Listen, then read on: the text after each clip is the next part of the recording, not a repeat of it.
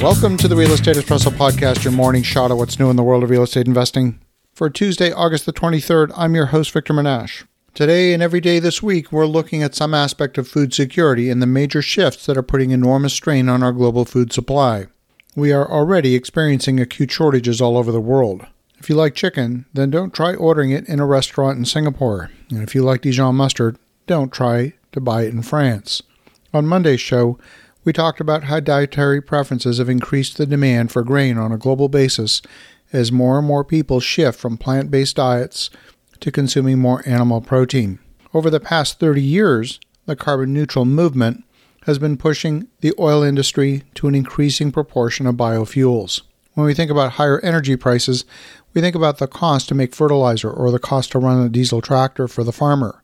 But one of the big costs for energy is the idea that as energy prices rise, that increases the demand for biofuels.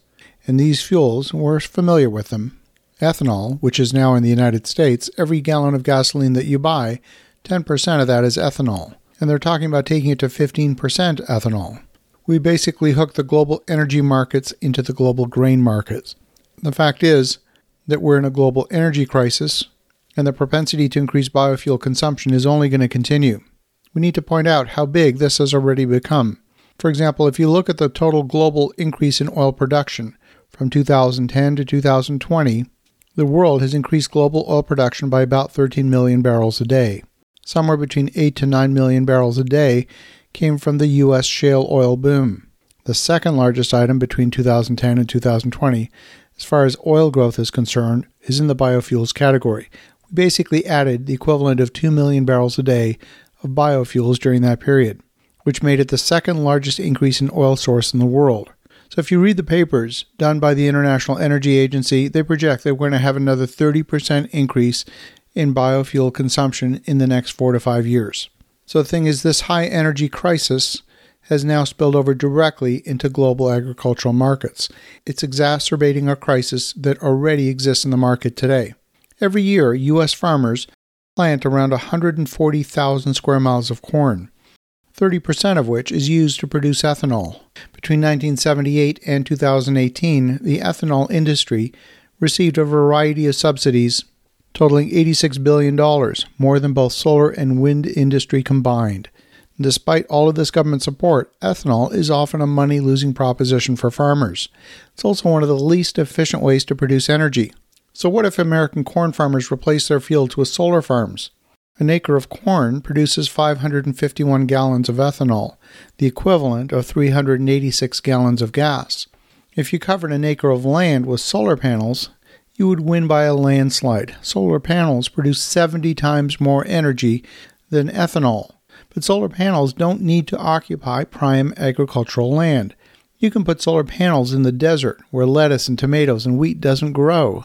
Sadly, we've created a situation where we've taken prime agricultural land and donated it to the oil industry instead of using it to grow food. We've taken abundant food supply for granted in the West, and we've failed to look at the big picture of what food insecurity actually looks like. We have a growing global population, and biofuels are an interesting idea that unfortunately fails in the return on energy formula. You need to look at how much energy you get out of an energy project and compare that with the energy input required to harvest that energy output. It's so inefficient. One of the consequences of cheap oil is the distorted view of what it costs to create biofuels. Yes, on the one hand, we're harvesting the energy of the sun to create ethanol by growing corn. But when you subtract the energy required to run the tractor and till the soil and harvest the corn and ferment the starch, the actual energy output is extremely inefficient compared with other biofuels, like even, say, the burning of wood. The artificial economics created by subsidies for biofuels have created distortions that have incented farmers to stop growing food. Over the next 20 years, if the current trend continues, we're going to continue more destruction of agricultural land for growing food and putting it instead to growing ethanol instead of feeding the world's population.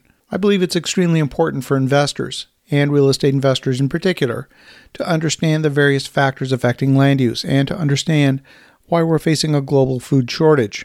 We've intentionally removed massive acreage from the global food supply, and we're at risk of having hundreds of millions of people face starvation in the coming years.